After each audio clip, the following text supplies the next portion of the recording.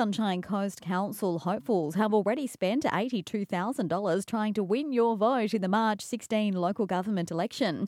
Local wannabe pollies are under extra scrutiny this year, with new laws capping individual campaign spending at just over $19,000 for candidates and $189,000 for mayoral candidates.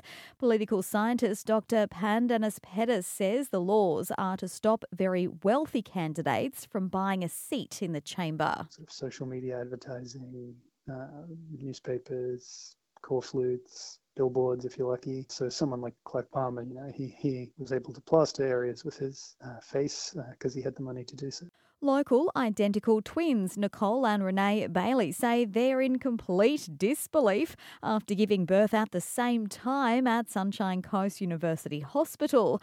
Both arrived early Thursday morning and both babies safely arrived within minutes of each other. Been hanging out on maternity leave for the last 2 or 3 weeks, just nesting and waiting, and then thinking I was going to go at least a week before because our due date was 10 days apart, and she actually beat me by 22 minutes.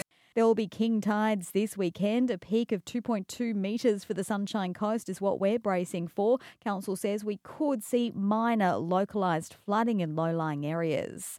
And some of the coast's rainbow lorikeet population may be impacted by a paralysis syndrome that's spreading across the southeast.